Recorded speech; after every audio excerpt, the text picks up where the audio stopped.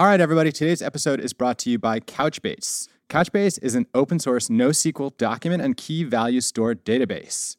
It requires no external cache, supports SQL and analytic queries for JSON data, and Couchbase supports technologies like Kubernetes, Java, .NET, JavaScript, Go, and Python. Download it today at couchbase.com/Stack Overflow and let them know we sent you.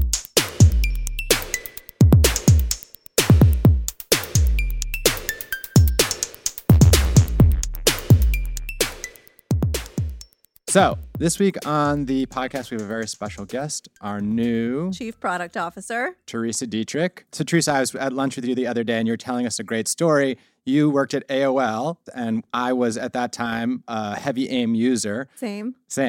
And I loved AIM, and I was talking about how the 3 dots are still kind of around. Right. So you were there at the creation of the 3 dots. That is so wild. I want to hear about that and the chaos that the 3 dots created. The launch of the 3 dots and the subsequent pulling back down of the 3 dots. Yes. Yeah, so I was in technology operations. At the time, I think I was either a network engineer or a network architect.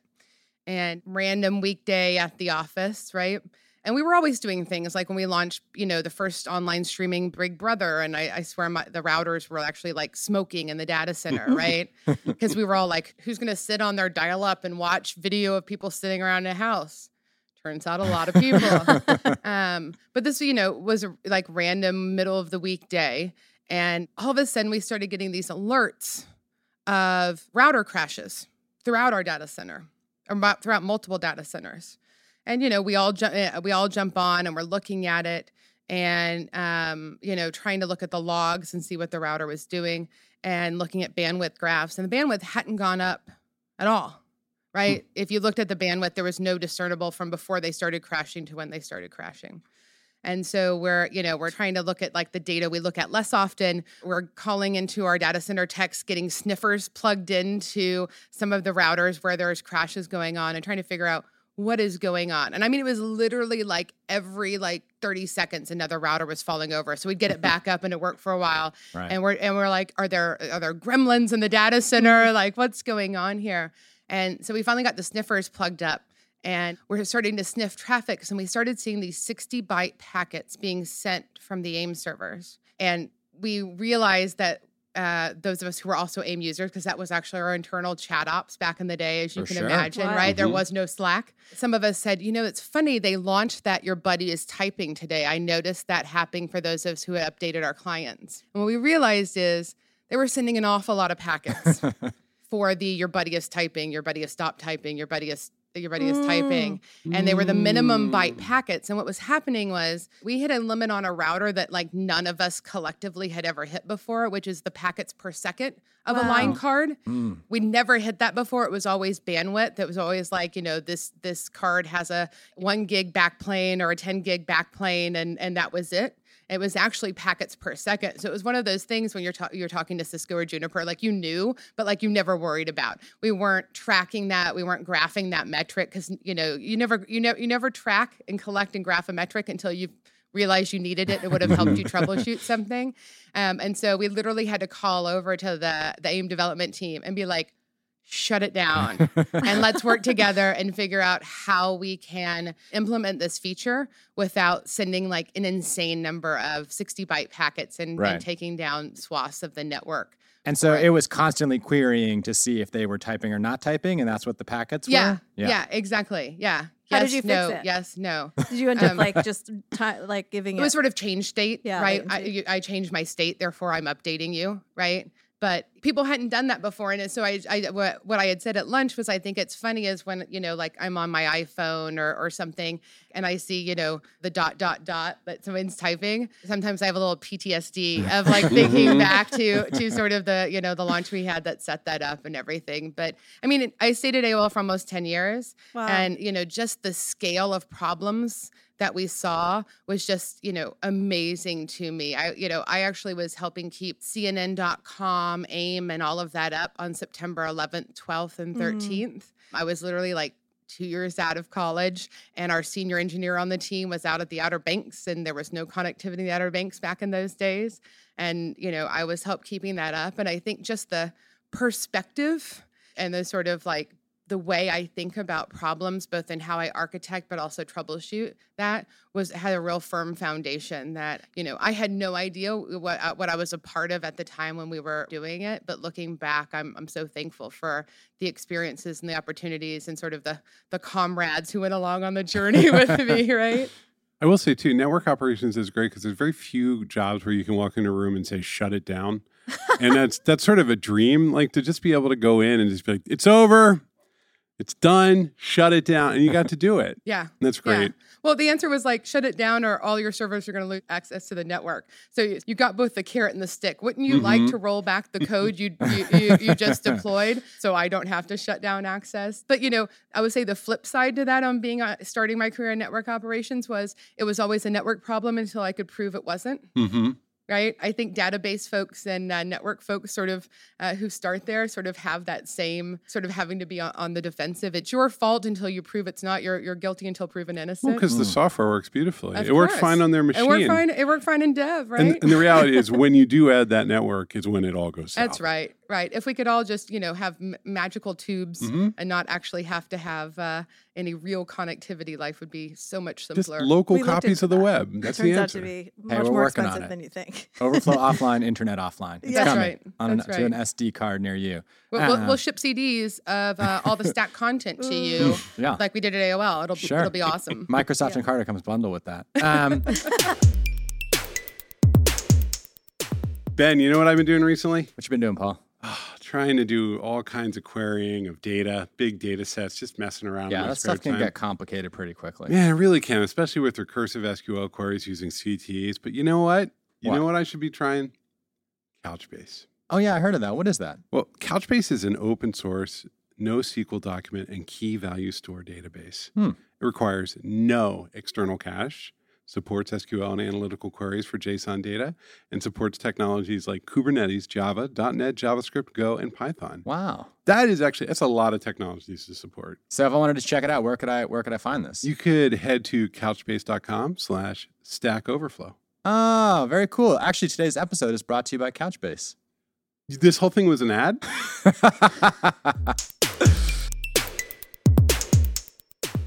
So what does a chief product officer do?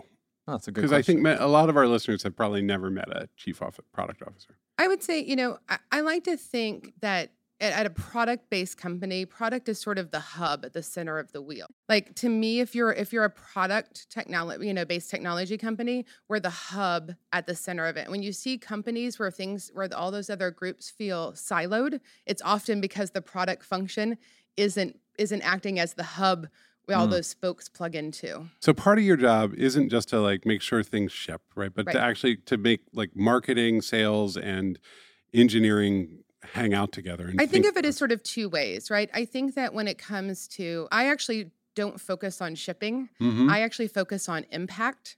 And I think that impact is sort of where product management, engineering, and design come together. I think of product management being focused on value. I think of engineering being focused on quality, and I think of design being focused on usability. And if you think of that as a Venn diagram, impact is where those three things happen. Because I could create a roadmap that doesn't have a lot of impact, is not very ambitious, and I could go tick, tick, tick. Look, as an organization, we shipped. we did it. Yes, and we provided no impact. So I'm very impact-based, right? I always start with a problem. What is the problem we're trying to solve? And then what are the KPIs that we'll know at the end of the day? Because I think that's another problem that product folks get into, which is they're so focused on the next thing they're doing. You go back and go, did we actually provide value? Right. Did we actually provide impact? Yeah, yeah. right? So you want to have those key metrics. Yeah, and What is to a keep good doing that. KPI though? What's a good KPI? I think it's something that you can have you can make sure that it's not sort of a coincidental KPI. It's funny. One of my treesisms, and anyone who works with me for a while will get to hear, is that which we measure, we incentivize behavior towards. And having worked in technology for over 20 years, I know that technologists can hack just about anything. So I feel like KPIs are so important. And you have to really make sure that this is a real measure of what we're trying to impact, right? That there aren't ways to move this metric and not actually have the impact that you're looking for. So I actually spend more time on defining what the problem is that we're trying to solve and defining the KPIs than anything else, because then you can be more iterative and you can be more innovative in trying different things to actually move the needle. Sure. But back to your question. So I think, when it comes to sort of product design and engineering, sort of the product development organization, right? I look at that as having sort of like direct impact. And then when I think about the sort of client success, sales, marketing, I think of it as being a thought partner and an influencer, right? Enabling them to be successful in what they're doing, making sure they have the knowledge, that we're aligned, that we're listening to feedback from them, and to really have this sort of product feedback framework that helps us take in, exploratory sentiment, attitude, right? As well as actual user behavior in both a qualitative and quantitative way. And a lot of those parts of the organization, like marketing, sales, and client success, and in our case, community, are actually how we get all of that feedback to make sure that we're providing value and impact to our users and our customers. Got it. But I think what attracted me to Stack Overflow is I have been in technology and engineering, my entire life, right? I wrote my first code as a teenager, right? I was at Carnegie Mellon, right? Where some of the geekiest of the geeks hang out, right? And then I feel like, the second half of my career so far has been really about advocating for technologists, building environments internally in a company, advocating externally about what do engineers care about, what do they need, what challenges them, and what motivates them, and how do we do that? And so to sort of, it's a real challenge. And I always say challenge and opportunity are two sides of a sword. So I'm excited about both of how do I do that for a much broader set of technologists. All right, what does motivate technologists? Because we can't figure it out. Solving a problem. Okay, so scratching that, just getting in there. Yeah, I think, I always say my engineering background, even though that, most of the technologies I learned before aren't particularly relevant these days, right? Well, what were your languages? I mean, I started in C, Oh, right? okay. That's relevant. It still runs the entire internet.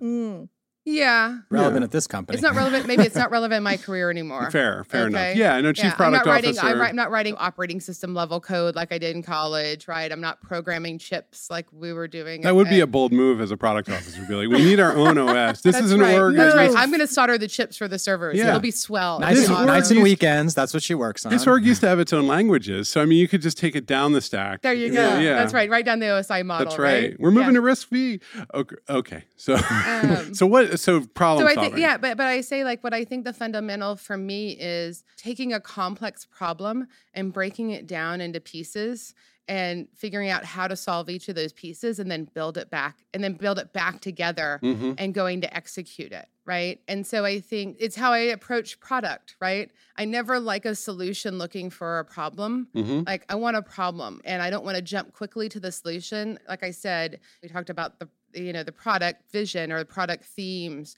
What is the problem we're solving and what are the KPIs that are going to tell us whether we've solved it, right? Or how much we've solved it, how much we moved the needle on that problem or need. And I think for engineers, it's the same way. It's that impact, right? They want to solve a problem that's worth solving and that's going to have impact to people, and I think that technology makes people's life better in one of two ways. It either is sort of the better, faster, stronger, right? So reduce manual error, take something that took me 2 hours and it takes 5 minutes, or it's completely automated, or it's the innovation side. Let me do things I literally couldn't do before because of limitations of, where we sit, right? Having remote workers wasn't an option 20 years ago when I got started in the industry, right? And so I always look at it as those two things. And I think for engineers, you want to balance those two things where they're creating net new capabilities, but engineers also really appreciate that iteration, right? That sort of continuous improvement to move that along. So I think that's some of the things that really drive engineers. Any technologies that particularly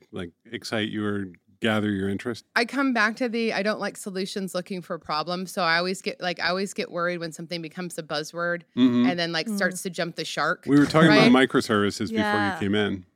microservices is a long since jumped the shark, right? But talking about software architecture, I feel like every few years we have this brand new, architecture, and it's going to change the world, right? And I see these Twitter debates, and I'm in rooms with technologists who are the newest fan gal or guy for this, and I say this fairly regularly. You cannot remove complexity from a system. And I think having been in C-level, CTO, head of engineering, head of product roles, I see this at a different level than a lot of folks do. It's people, process, and technology. And I think what happens when a new software architecture comes along, I said, where did you move the complexity? Right? So I think like in the monolith, the monolith is a great place to start in software development because you have a smaller number of people working on it, right? Coordination is not that high. But what you find is when you get to a certain size of organization or rate of change, what you've created is organizational complexity. And so I think, so that's why I wouldn't say I'm skeptical, but I would say I'm pragmatic about new technologies. And I always want to look at what are problems we're trying to solve that either we don't solve well or we actually can't solve at all today, and then evaluate those against the new technologies that come out and sort of say, would these be a step function better than the technologies we're using to solve this problem? Or has this been this lingering problem in our backlog that every time we try and do it, it gets too complicated or it doesn't move the needle enough for us to invest in using it? And then you move that forward, right? But it's just like, I think machine learning and what's going on in AI is awesome, right? Actually, the reason I chose Carnegie Mellon all those many years ago was I love robotics.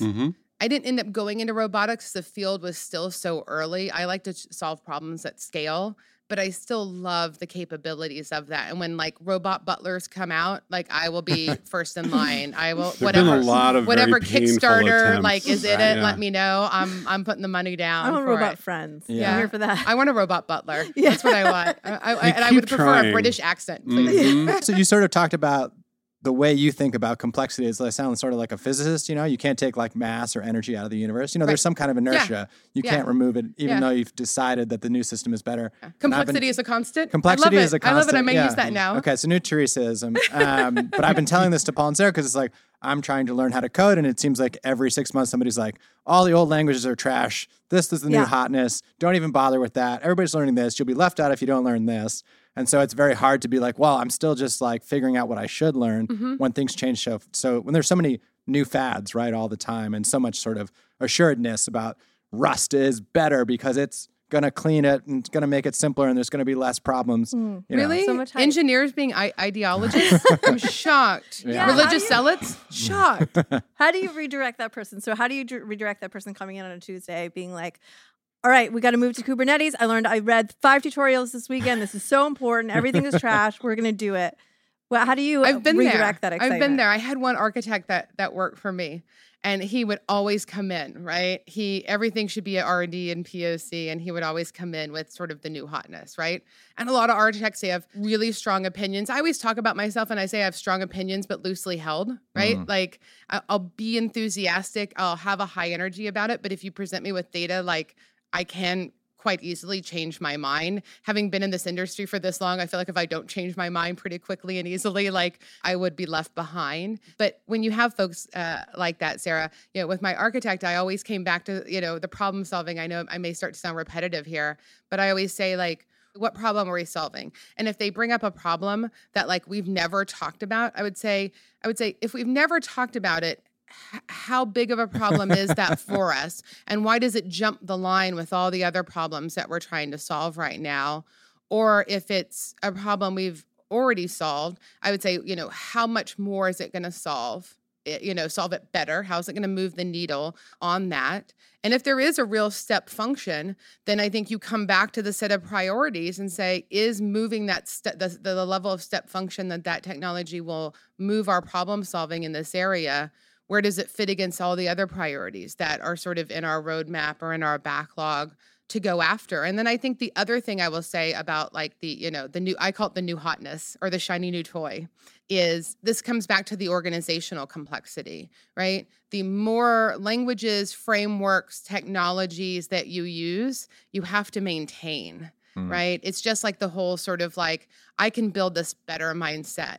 Like, we really should only build software of which it's sort of super foundational. It's our secret sauce to what we're doing. Nobody out there has solved it. And, there's real major gaps of what we strategically need out of software of what's out there that we could either through open source or, buying it that we could use, right? Because I think everyone forgets about that operational overhead cost of whether it's maintaining homegrown software that doesn't need to be homegrown, or whether it's, now we have 3 languages, now we have 4 languages, now we have 5 languages. And so, my point would be, let's say we really decide this is a new language. We really think it will move the needle. We're making it a priority. I would also go back and be like, is there any language that we support today that we could deprecate? Right? I think it's important that it's a transparent decision and that everyone understands that, like, the cost of supporting more technologies or languages and frameworks, and everybody goes into it with, open eyes. Cool. Teresa, it was awesome to have you on today. We're going to give a little shout out to the community that we do every week. We read all the Lifeboat badges. So these are awarded to a user who gets an answer score of 20 or more on a question that had a score of 3 or less. So they have saved a question from sort of the dustbin from of history. From obscurity. Yes. So awarded to Chronofish 2 days ago, 404 not found, but route exists in Laravel 5.4. Laravel. Not little bugs. Mispronouncing software is I know. you said Laravel. I got a little bit like, ooh. Yeah. This question was asked 2 years and 9 months ago, and it's still active. What a hero. Yeah.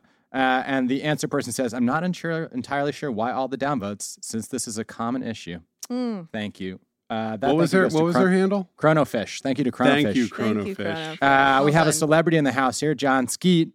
C, how to check for null. Can't we use is operator instead of equals operator? Yeah. How does that guy have the time? I don't know. He's got the rep, though. Counting days between 2 dates to Troy Yane, awarded January 28th. Computer science. Yep. And cast an object to long in Java, awarded January 22nd to Saw-Yin Wai-Yan. That's a classic. Yeah. Well, I think that for the Lifeboats, you often get the low-hanging classics, right? Casting. Exactly. Casting is a big deal. Yeah. All right, very cool. So this week's episode was brought to you by Couchbase. Our guest was Teresa Dietrich. Thank you so much for coming on. So I'm Ben Popper, Director of Content here at Stack Overflow, and I'm Ben Popper on Twitter. I'm Sarah Chips. I run community here at Stack Overflow, and I can be found at sarahjchips@twitter.com. And I'm Teresa Dietrich, and I can be found on most social media platforms as Teresa DG. I'm Paul Ford. I'm a friend of Stack. You can find me at FTrain. Sounds good, everybody. Remember, complexity is a constant.